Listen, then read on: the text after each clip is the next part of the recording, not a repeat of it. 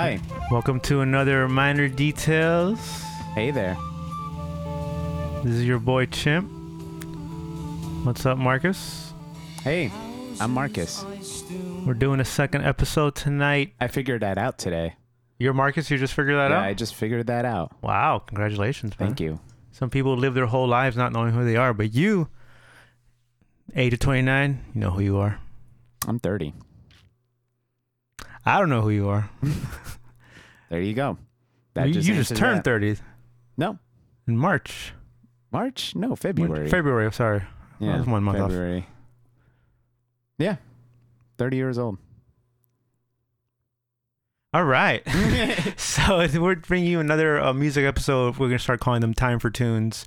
Not to be confused with the Tiny Tunes. Not to be confused with the Time for Tunes episode. Tiny Tunes. It's going to be yet another series we're starting, which listen to some music. Tunes for Tunes. Last time Marcus had me react to some Rush. Hell yeah. And now he's going to react to some King Crimson. Just a little background. I've never listened to King Crimson. I purposely avoided listening to them when you wanted to speak about it. I do know one. But that's no excuse for the last 30 years, though. Well, yeah, they just never been under my radar, and no one I know really likes them. More than likely, you've heard in the court of the Crimson King. Oh no, 21st century schizoid man. Boom, boom, boom, now, now. I'm sure you've heard this song. That sounds like Crazy Train. Yeah, what do you think they got it from? King Crimson? And now I have to play the song because you have to hear this. So, yeah, a little background. I have no clue. I do like 70s, 80s music, that genre of music, but they just never been under my radar. The only thing I know of King Crimson, really, is the bass player. What's the name of the bass player? So you're talking about in the 80s, because that's the thing about King Crimson. They started in 1968, and King Crimson is still playing today, but it's only the guitarist who's still the same, Robert Fripp.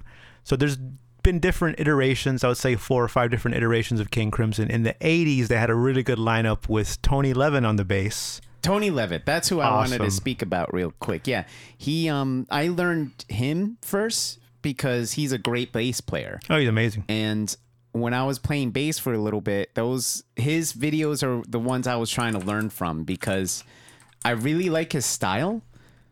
I really like how it's tight, but it almost sounds like loose. You know what I mean? Like his play style. And I really enjoy his composition with the bass, how he approaches the bass. Because for one song in particular, a song called Sledgehammer, the bass line in that is sick. Like, I don't like the rest of the song. Like, I do like the song as a whole, but the bass part is what I mostly concentrate on that song. Tony Levin, if you didn't know, he has been blogging since 1990. He's one of the earliest bloggers. Early bloggers, yeah. He would take pictures and blog about every tour he's been on. So he still does innovator. That. Yeah, absolutely. I would say that. He plays the bass, and he also plays this really cool thing called, I think it's called a stickman. And it's kind of like... Where's that from? It's a really unique... Let me give you a picture. Like 8 or 10 strings. Let me look. Stickman instrument. Yeah, you looked up Stickman on book. Wikipedia, and it's like a book. I gotta look up Tony Levin. The philosophy of a stick becoming a man. Or is it the man that becomes the stick? It's that thing he's playing. Oh, I've seen that type of bass. Yeah, it's... Or instrument, whatever it is. Yeah, let me count the strings. 1, 2, 3, 4, 5, 6. Oh, so it's a 12-string... It's basically a 12-string guitar, but you see there's no body.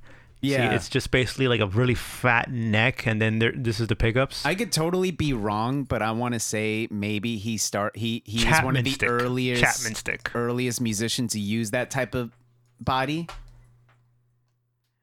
Yeah, I mean, when it came out, like, you know, he's definitely one who uses it. But it's just sick. It's really hard to play. The Chapman stick. Chapman stick. It was made by Emmett Chapman in the early 70s. Early 70s. So he has a band called Stickman where I believe everyone plays it. What makes that instrument unique? Well, look. He's playing it like you would like tap, like a piano essentially. Is this like mostly a tapping instrument? Yeah, there's no strumming. No I strumming. guess you could strum it, but it's like Is that what you said? There's a bridge. Is that a bridge or is there no bridge? Well, look, down it's just one long neck. Yeah. What about that little piece of tape looking thing? This? Yeah, what's that? That's the pickups. That's okay, that's the pickups. Yeah, that's translating the sound waves into electrical impulses. So anyway, let's get into some music. I'm going to show a couple of songs. I love King Crimson. I love all the different iterations. And my favorite is the 1974 Red. That's one of the best albums. Definitely check it out. And then the 80s King Crimson is also really good. So it was hard for me to choose a couple of songs, but I got a couple here. We're going to start with some live stuff. Oh, very quickly. I'm a drummer, so I'm definitely going to be looking at the drums on this and seeing how they use it and utilize, maybe make it unique in their own view or their own sound. So just a little bit of background on me. I am a drummer. I have been playing for at least 15 years plus now. And when I hear new music, that's kind of what I naturally gravitate towards, are the percussion. So I am definitely going to be interested on how they do their percussioning. And who is the drummer? Bill Bruford is... Bill Bruford? Bill Bruford. He used to drum with Yes. And this is how much how much of a jazz artist, I guess you could say, he is. Because as Yes was starting to get really big in mainstream, like yours is no disgrace. Yeah. He said, "Nah, I'm gonna go play with somebody else because I know I'm not gonna be able to play the music I want to play with Yes. It's gonna be all pop mainstream." Okay, so yeah, that's what I like about Yes. Sometimes is that they have unique, like jazzy-esque songs. And, but and drumming. They were slowly moving away from that because of mainstream. Anyway, so Bill Bruford is the drummer for most of their life. Not on the very first years, like the first, I guess, 10 years. I would say 5-6 years. He's not there. He's currently active playing with them, right? No. He's retired now. Okay. But he was with them throughout the 80s, and then he started doing his own thing. Years active 1967 to 2009. So he stopped around 2009. Yeah, so the current iteration of King Crimson actually has like 3 different drummers. It gets pretty crazy. But yeah, that's cool, but all right, so let me key up real fast cuz I do want you I think you've heard the song first, so what is the album and the song? So this is 21st Century Schizoid Man. This is the one I'm pretty sure you know. I'm just going to play it real quick.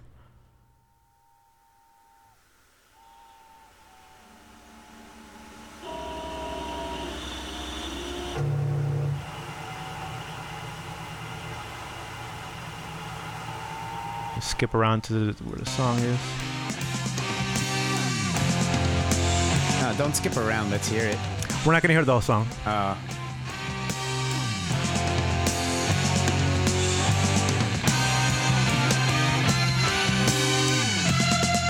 I haven't heard this.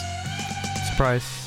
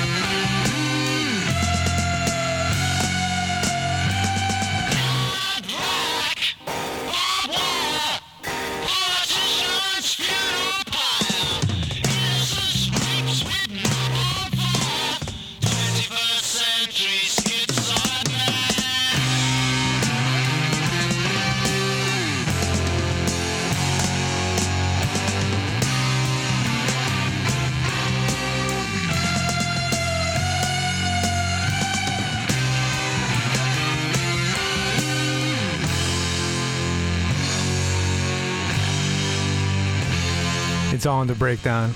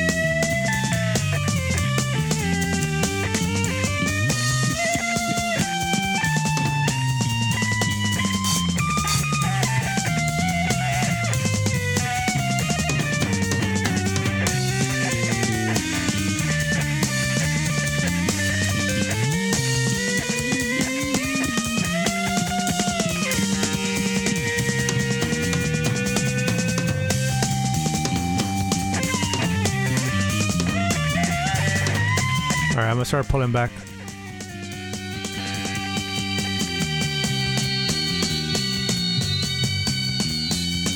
They jam out for a while, and then it just goes back into the song. I'm just surprised you haven't heard that one. I never heard that one, it sounds very 70s to me. Right, 1968. Yeah. So this does not include that was not Bill Bruford. This is the original lineup with Greg Lake on the vocals. Greg Lake later went on to do Emerson, Lake and Palmer. Park and, ELP. Right. They also did the Olympic theme. Oh, interesting. Yeah. Thank you for that. And Robert Fripp on the guitars. He, like I said, Robert Fripp is the main King Crimson guy. He's the one who's been throughout the whole time. Ian McDonald, he was the one playing the sax, all different things, flute, clarinet, mellotron. He's pretty multi-talented. He's the one who actually went on to do Foreigner in 1976. So my quick instant reaction to all that, first time hearing Schizoid Man? 21st century Schizoid Man. Schizoid Man, yes. I don't really like the beginning that much, only because I'm not in that mood in musically terms, but I definitely appreciate it in the sense of I see what they're doing, right? Because this is the 1960s when they made this song, right? So you could definitely, I could hear influences. They themselves influenced other bands, because I definitely hear the same sound in other bands I would listen to. Which is this sounds like it would be like Black Sabbath later on. Yeah, and I could hear the inspiration that other groups got from this group. I would definitely say I like the second part, the breakdown, a little bit more, because as a musician, I do like the fills that the drummer was putting in. They were all very smooth, I would say. There was no triplet part, like crazy stuff like John Bottom would do, but I like how it's more kind of not reserved. Obviously, he's jamming out on those fills, but it sounds a part of the jam rather than it being like a single drum solo and then everyone else plays along with the drummer. I gotcha. So that was the studio cut. That was from the original album that has the iconic guy with the this crazy Schizoid Man. Yeah, would I go back and listen to it? If I saw it now, I would give it a second listen. The whole album doesn't sound like that. There's it changes a lot, and it's a really good album. Yeah. But what I really wanted to play to you is the live stuff. So this is gonna be. So that was 1968, 1969 actually. That was the original debut album, and then now 1971, 1972, basically. Oh, I did want to mention one thing real quick. The horn section, really good. Yes, and so this next lineup is gonna have more horns. Completely different band now, because everyone left to do their own thing. What year was this? This is live 1971. This is actually from Ladies of the Road. It's a live 2 CD set that was recorded. I don't know. Okay, all so over the place. 1968, the first song. 1969. 1969. This one's 1971 too. This particular song is called "Pictures of a City." It's from 1972, live 1972. All right, so that's like a 3-year difference. Right. So it's still Robert Fripp on the guitar, a different vocalist and bass guitarist, Boz Burrell. The sax player is Mel Collins, who is a fucking sick sax player. Oh man, I wish he played with them more because he was great. Oh, another thing I'd like to mention with the first song with the horns, I like the half stops they did, or like they would go right?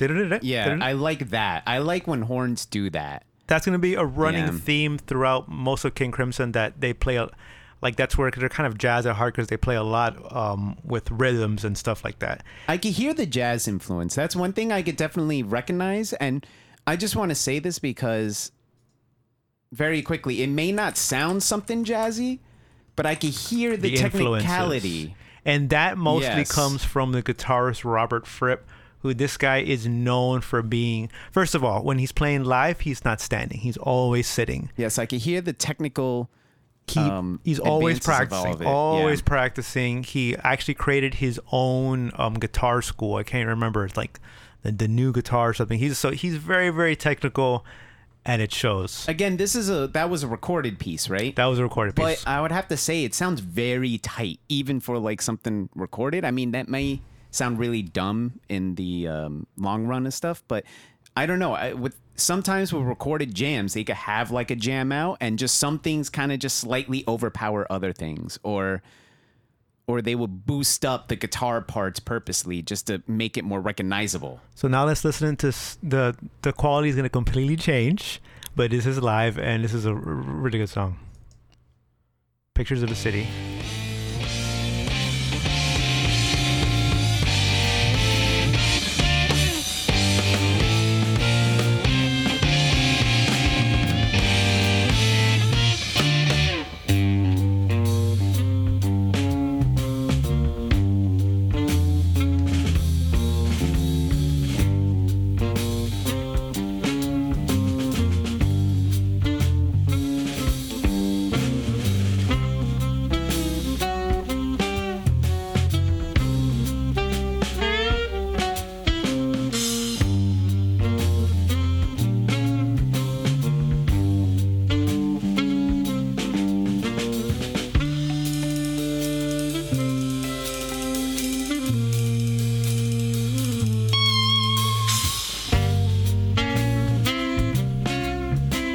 Right there, they're playing a harmony, like a minor third or something.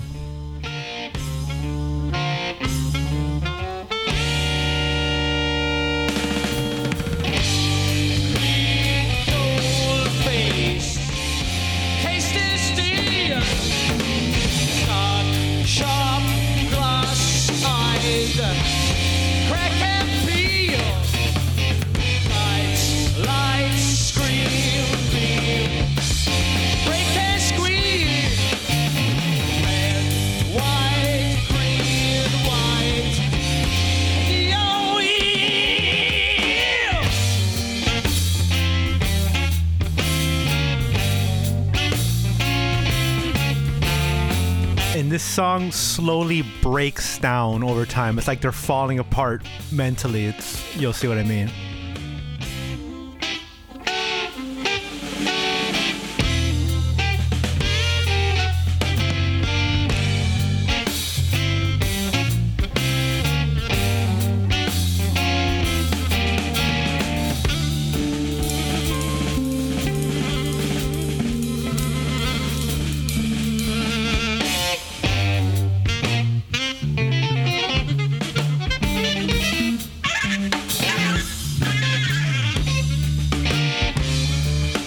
Like they're playing off of each other. Dream, flesh, love, chase, perfume, skin, grease, and teeth, hide, tis so sin, slice, ice, dance, charge. Vocals are not the best.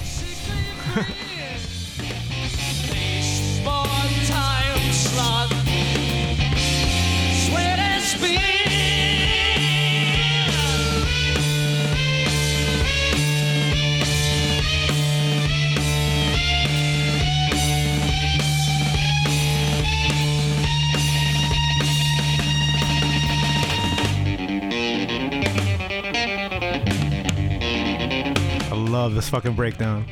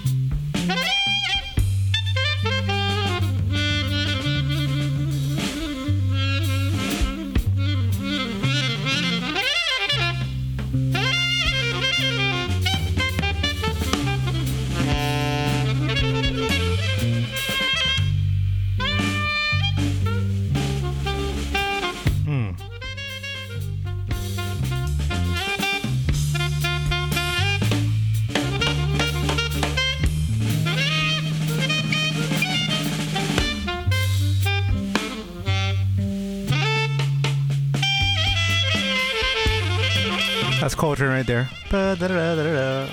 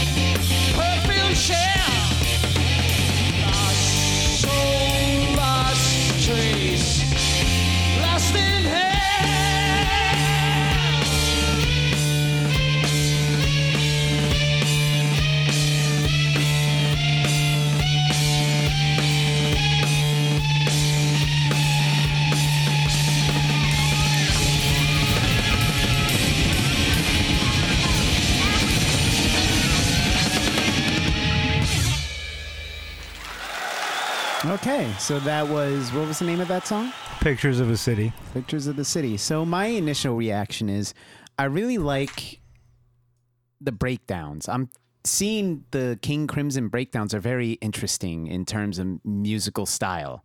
I like the breakdowns when it's the main beat. They do a little breakdown and then come back to like another beat. I'm not a big fan of the long-winded jammy parts when they do the complete breakdowns. Where they completely broke down. yeah, when they completely break down. But that's only because it's a band of its time. So I imagine there was like this is what I'm thinking about when I think about the 1970s style music and what was going on during that time. So there was definitely more popular songs on the radio, and a lot of bands didn't care for that type of stuff. So they would purposely make these really long tracks just to say F you to the record labels. I think that's why half the band left, because Robert Fripp wanted to do more music like this, and they were like, no, we need to do more mainstream stuff. Yeah, mainstream stuff. Yeah. And that's why Bill Bruford ended up joining them, because he wanted to play music like that. Yeah. But I see the point, you know? Yeah. And I'm not saying it's bad or anything, because there's music I listen to that have that type of breakdowns. And this is something definitely I'll keep an eye out for. I feel like this band will have, like, I won't fall in love with the albums, but I'll fall in love with like individual songs and stuff, and maybe pieces. I definitely hear the amazing musicianship, right? It's bluesy, jazzy, and it goes into like a rock theme. It's almost like 3 songs stitched together, and I really like that. I like that concept, because this is the 1970s and they're challenging the notion of music at that time. Look at Frank Zappa.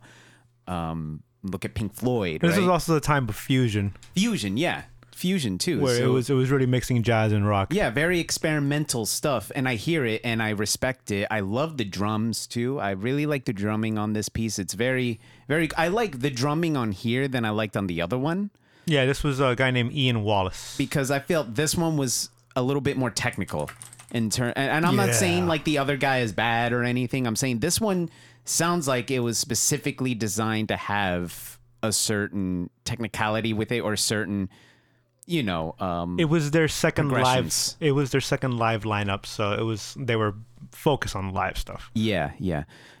Again, the long-winded jams of the complete breakdowns, I'm not a big fan of, but I do respect the other main melodies and main. My favorite thing was the chorus. Their choruses are really, really fucking cool.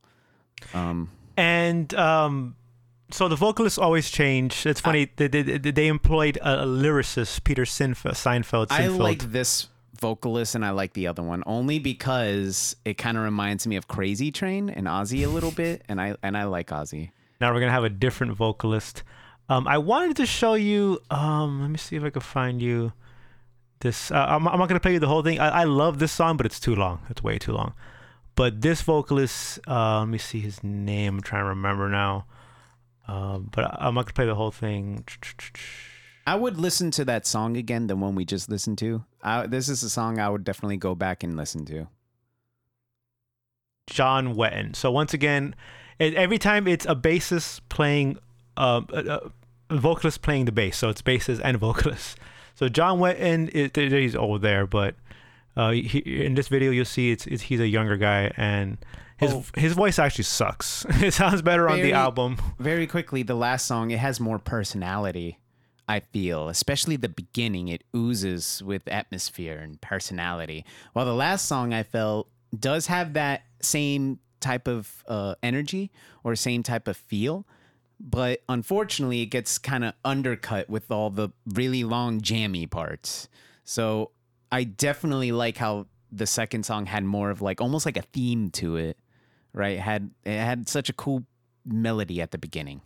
Yeah, the jammy parts were personally my favorite part, but it was also really catchy too. But yes, here we go. It's very catchy. This is going to be I'm going to play a little bit of Starless. I just want to get you a feel for, because here you can actually see them playing. And once again, a different lineup. Bill Bruford now joins the band.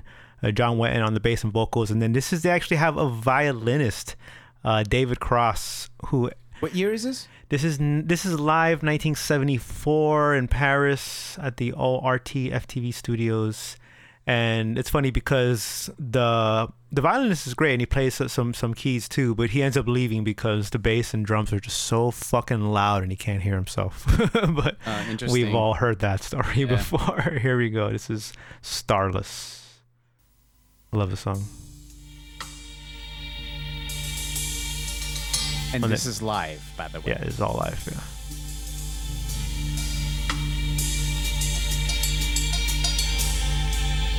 That's the violinist, that's the bassist. Bill Bruford has a whole setup with the gongs.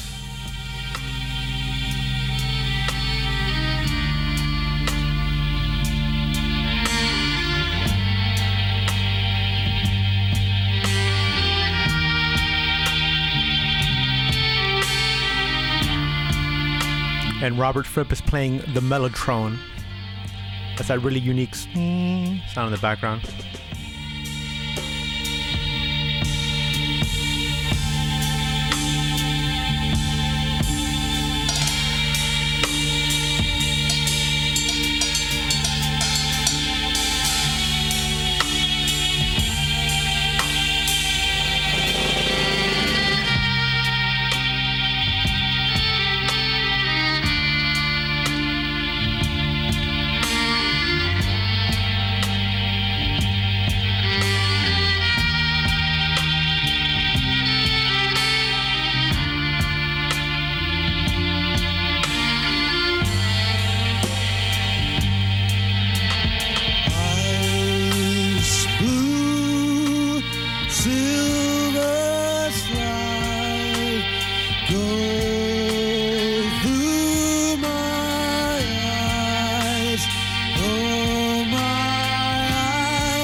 Camera, man, what's wrong with you?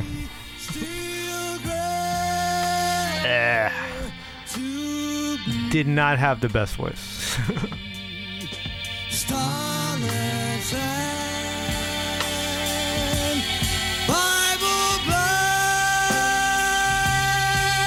He's a great bassist, though. I won't show you the jammy part, but I just want to play that start real fast.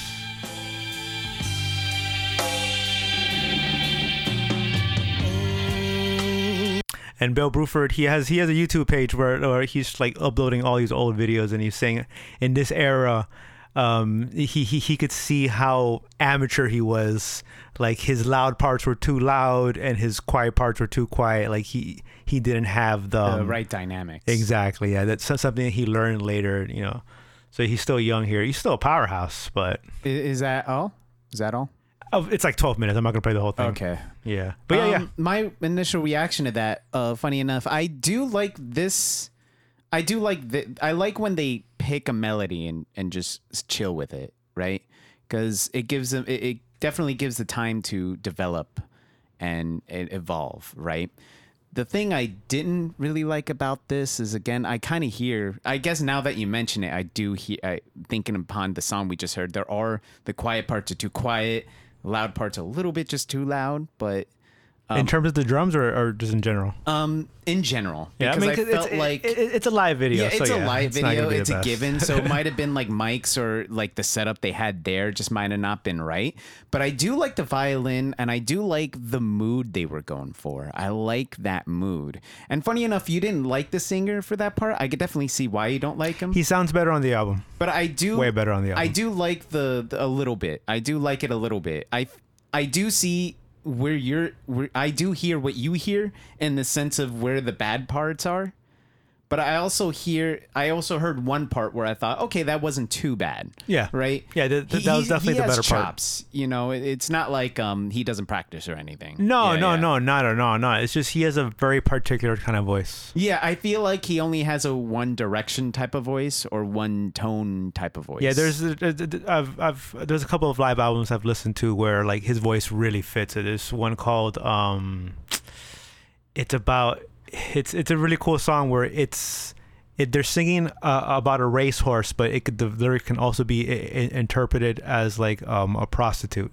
Oh. A young girl. Young girl. It's really cool lyrics, but his voice is perfect. That deep bluesy kind of like sultry voice.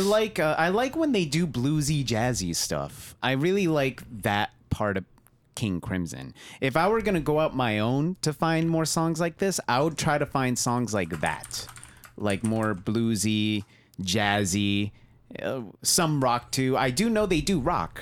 They do rock songs. 1974. This is the album Red. This is the last album before they stopped playing for like almost a decade. Basically, Robert Fripp, the main guy, just kind of had like a breakdown, and he just didn't want to do the band anymore. He still kept working. He was working with, I think, Brian Eno. He just didn't want to do it under King Crimson. Yeah. He did Heroes. David Bowie. Oh yeah. He's the one who did the guitar. He was still around. He was still doing. Oh yeah, stuff. he kept working. He definitely kept working. This is my favorite album. This is the best album. This is like. How many albums did they do? Oh, a ton. Oh, this is their 7th studio album, but this is like it has such a like, and I'm not really a big metal fan, but this is early metal. Like metalheads look at this, they should look at this album and be like, damn, that's that's like the beginning of like some real good fucking metal. And that's what is it with metal? The Big Four or something, right? It's like Metallica, Megadeth, something, and 2 other bands. They're like the Grandpas or something. I don't know. I have a family member who's a big metalhead, and he loves those Big Four guys. Sure, in the 80s, but like you know, King Crimson, 1974. Look at Black Sabbath. Metallica. I'm pretty sure they came out in the 70s. Yeah, they're old. They're old, but 1981 is when they first formed. 1981. Yeah, okay. Yeah. Well, they're old, but yeah. 70s had it's like 3 years. Right. So they break up, and then they come back together with an all new lineup. This is where he gets Tony Levin on the bass. He gets a young cat named oh my god, I can't remember my brain just stops working. What's his name? I do like the sound of King Crimson. Andrew Bellew. I like the sound and mood of it, because I feel like they go for, it's very easy to go for those jazzy, bluesy tones, but I also feel like they want to challenge themselves with these breakdowns as musicians in that sense. I don't know. That's a feeling I get when I hear the few clips you gave me. And that's what I like about King Crimson. They keep changing. They are still reaching for something different and like trying to push the envelope. Yeah. So the 80s definitely it pushed the envelope. They got more technical, but they also got more melodic and mainstream in a way. Okay. So you have with this guy Adrian Belew, he has a great voice, has some beautiful songs. He's also a fucking monster guitarist. He's known for making these crazy sounds with his guitar. Would you say he's underrated? I would say so. I mean, he was when he was a young guy, he would play with Frank Zappa. There's a funny story where David Bowie stole him from Frank Zappa, and Frank was basically like, "Fuck you, Bowie! You stole this great guitarist from me." He played with the Talking Heads. Oh, I like the Talking Heads. Yeah, in like the early '80s, and then he was with King Crimson. And I'm going to show you a couple of videos. This is from Live in Japan, 1984. It's I would love to find this DVD, whatever it is. It's called Three of a Perfect Pair. And would this be the whole song or just a little jam moment? I don't want to play too long. I'm going to play one of the more softer songs. This is a beautiful song. It's called Mate Kudasai.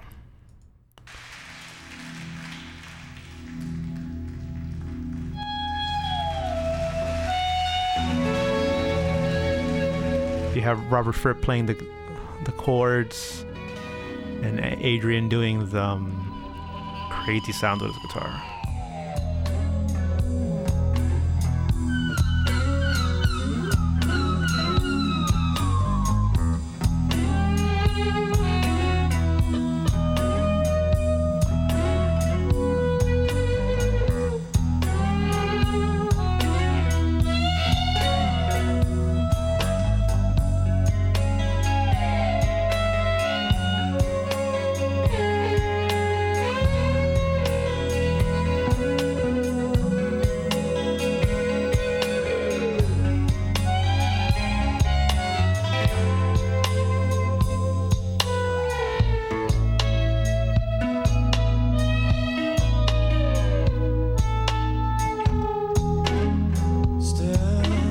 By the window pane, like the rain that's falling, she waits in the air.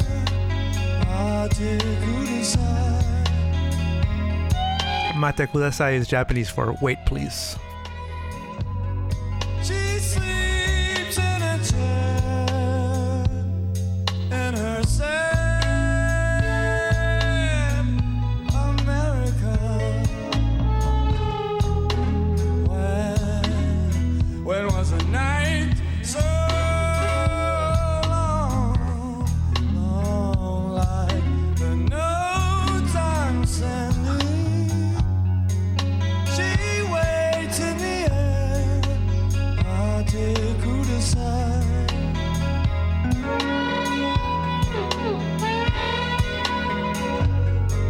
She sleeps in a chair in her sad America.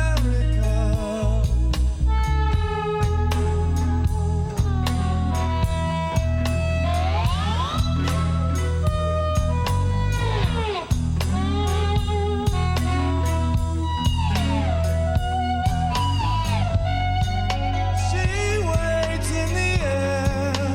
Mate Kudasai.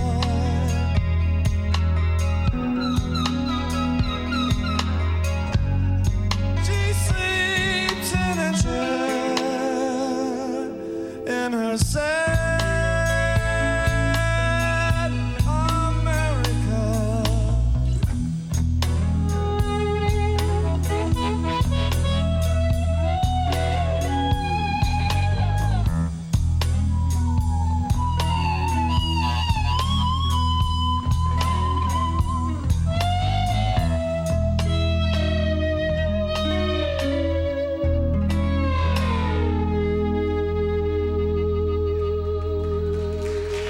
Okay. My initial reaction to that, I like the guitarist in the background or the one who's doing the melody. I think I like that part way more. Yeah. I'm Oh, not I a would agree. huge I would fan of agree. this. Personally, I'm not a huge fan of slide guitar. It's just a sound I just don't really enjoy that much. I could see him working incorporated it in, and it does sound pleasant and good, but this is just a personal taste type of thing. I'm not a huge slide guitar guy, but I like bluesy slide guitar in the sense of the old school blues type of thing. I like that sound when it's like an acoustic guitar with a slide. I like that sound of acoustic. Not that I'm saying this sounds bad. I got you. It's or your personal wrong. preference. It's I just a got you. personal preference. Yeah, I like the melody guitar. That I'm listening to that more, and I'm hearing more technicality in that. In the sense of you hear do the little melodies, and he does like a stop, and then continues again.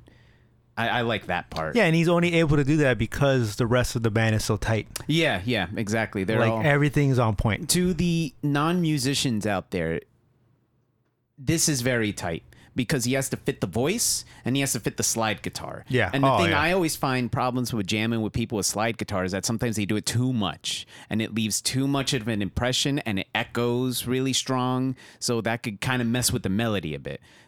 Because these guys are technical musicians in the sense of they probably play jazz and blues and that type of genre of music as an upbringing. Again, this is coming from ignorance.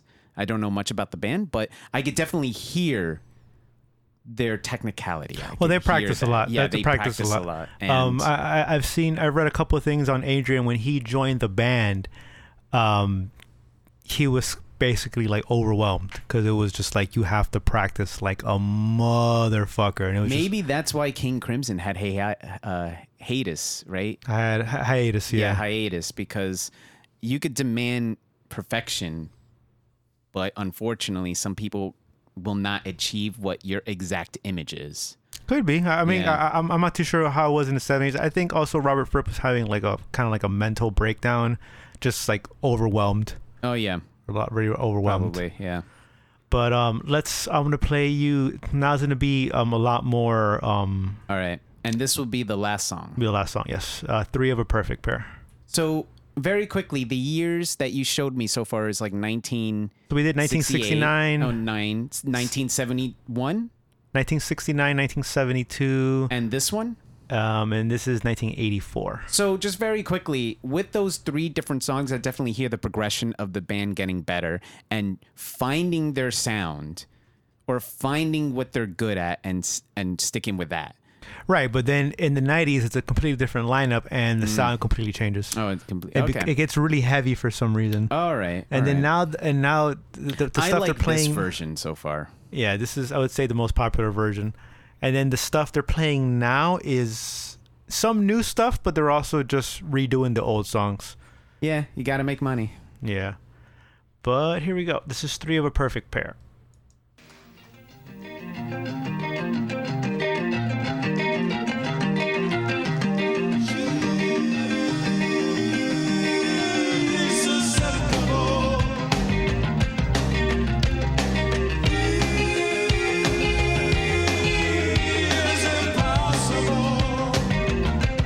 This is where I'm talking that they're playing in different time signatures. He's singing in a different time signature, then he's playing the guitar. The drums are a different time signature.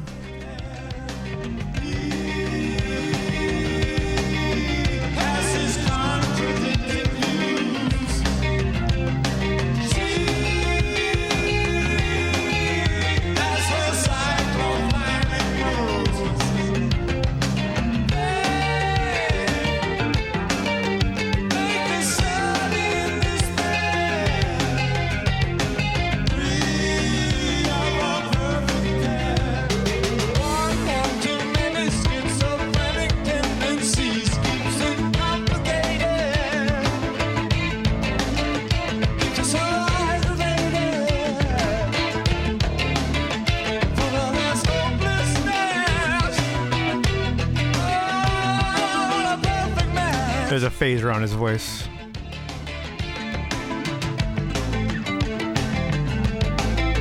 Always sitting.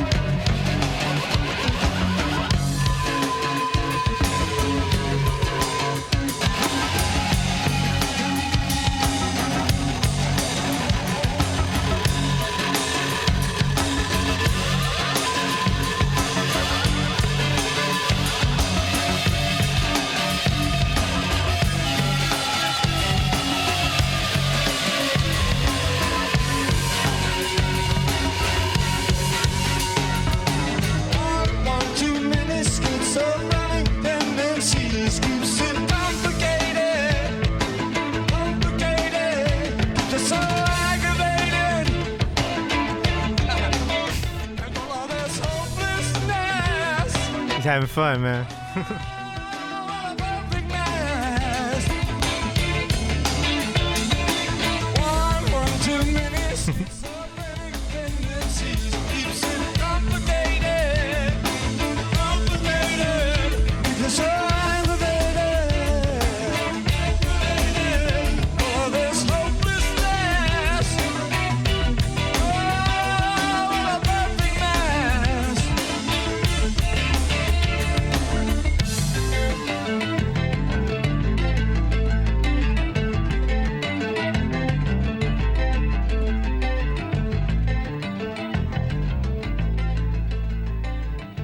Yeah, I like that song way better, but not for the reasons that I think you might think.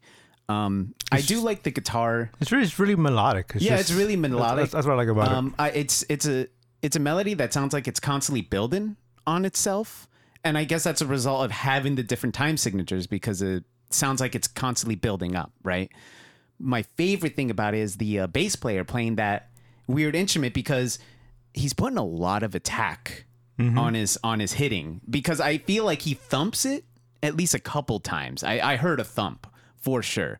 And for those not musically inclined, attack is how hard you hit or how hard you strum something. Well, that's how you get a strong attack. Attack is like the initial sound, the initial intensity of the sound. Yeah. So if you like strum the guitar really hard, you get you hear the hard attack. Yeah. And then you could change that with a compressor by like cutting off the start of the attack, so you don't hear the hard part. You just hear the sound kind of like come in a second after, like half a second after. Yeah, but the live version, you definitely hear those hard parts. And you want it because it's rhythmic. No, it's really good. That's why I'm bringing it up, because it's not like he's going crazy on it. It's just like the attack is at the right moments of the song. It's like the beat gets to the peak, and then the bass kind of brings it down, but grounds it in the sense of like it brings it back. It makes sure it doesn't go too far out in terms of melody and the actual song. I like how the attack kind of grounds it a bit, because when you hear the do do do do do, and then I hear pump, right? But it's on purpose, right? He's putting that extra attack to like ground the people. Yeah. And that's why I'm liking this song more, because as it was playing, I was listening to the guitar and I'm like, all right, I like this, right? But then I hear those attack little moments and I see him doing the other shit on the piano. The piano, and now I'm like trying to listen to his part. Right. And I'm not saying the whole song isn't bad. I really like the guy sitting too, because he's like chucking, but like he's like hitting the note, holding it, and then going to chuck real quick and then like hit the note again. Like, I don't know what that's called, but it sounds really good with the effects that are upon that guitar sound, right? It sounds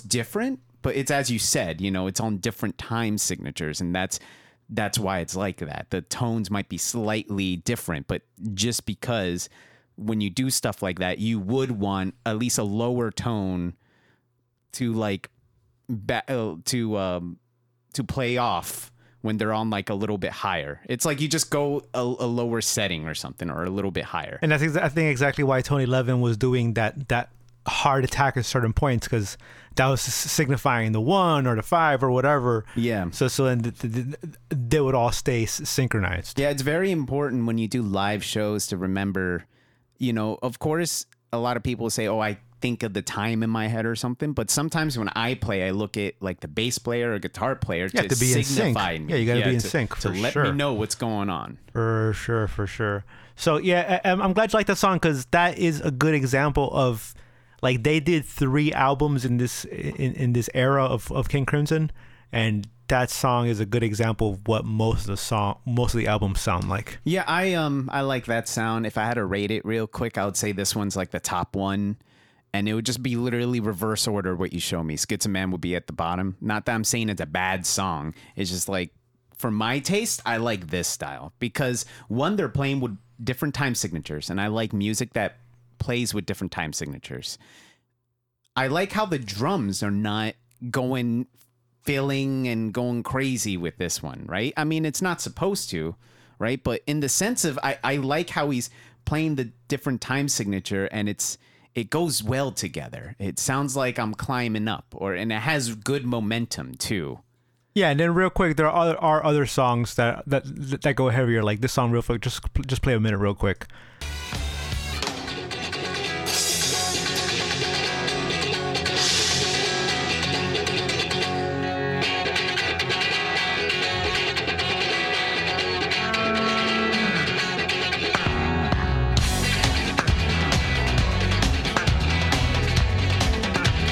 That's attack right there. Yep.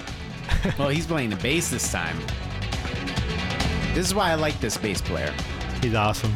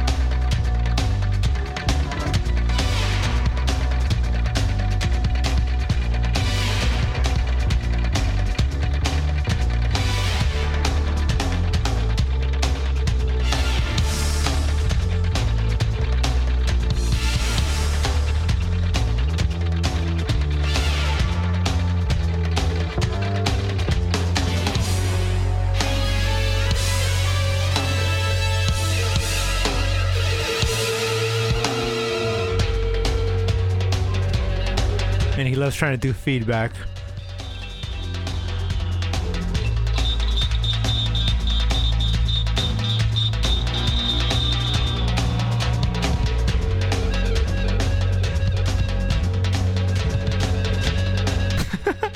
I would never do that on my guitar. Oh my god, break the fucking neck.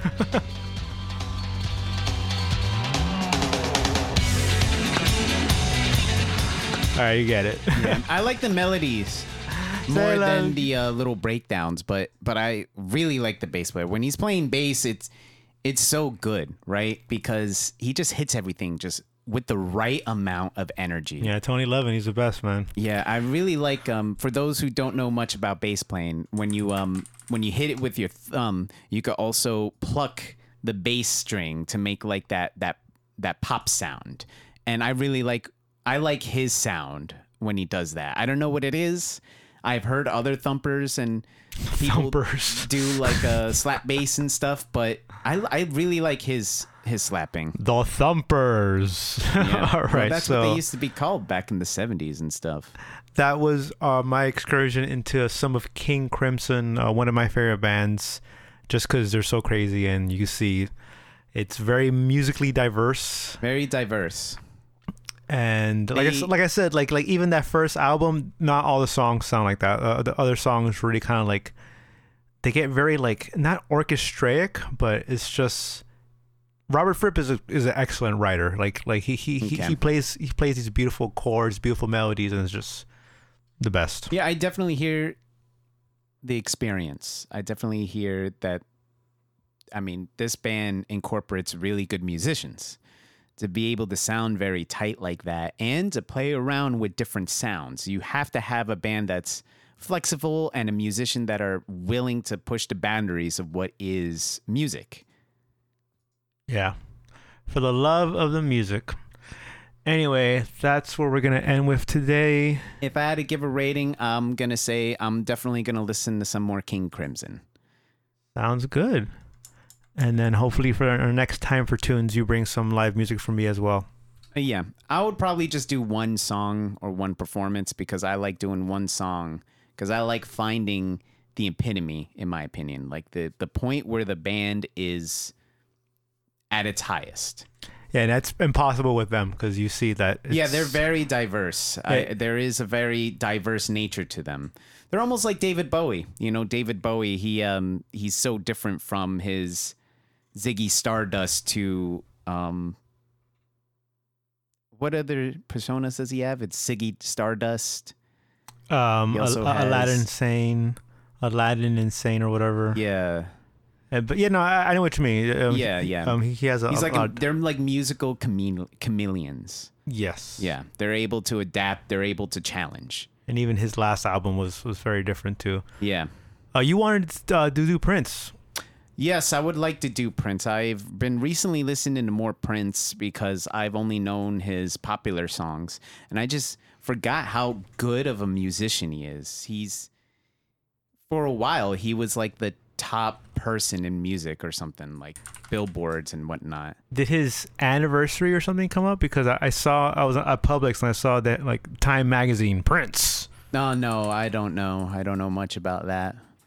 But he must have died. No, it was back in April. yeah, but he's a great musician. Talk about one of those innovators in music. Yeah, so please, I've listened to Prince, but I've never got really into Prince. So I hope you bring some good music to listen to. Yeah, again, I'm gonna try to just stick to one That works. song that I think will just be like the epitome. Whatever you bring, just Yeah. bring the best, Marcus. Yeah, I will. Don't settle for less. But it's hard, Prince. It's kind of like King Crimson. He went through different changes, but when he found the sound that he really liked, he just stuck with it, right? He also pioneered a lot of drummers too, like a lot of other musicians that went on to do their own great solo works. All right, so let's log off. And that was Time for Tunes. That was Time for with Tunes, Minor our Details. second edition. Kim Crimson, I'm your host, Chimp. And this is Marcus. Music Saying Man bye-bye. Marcus. Listen to more music. Open free thinkers. Find more music.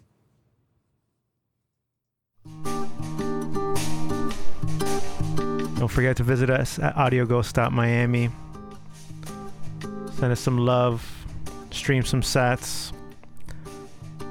Peace. Bye.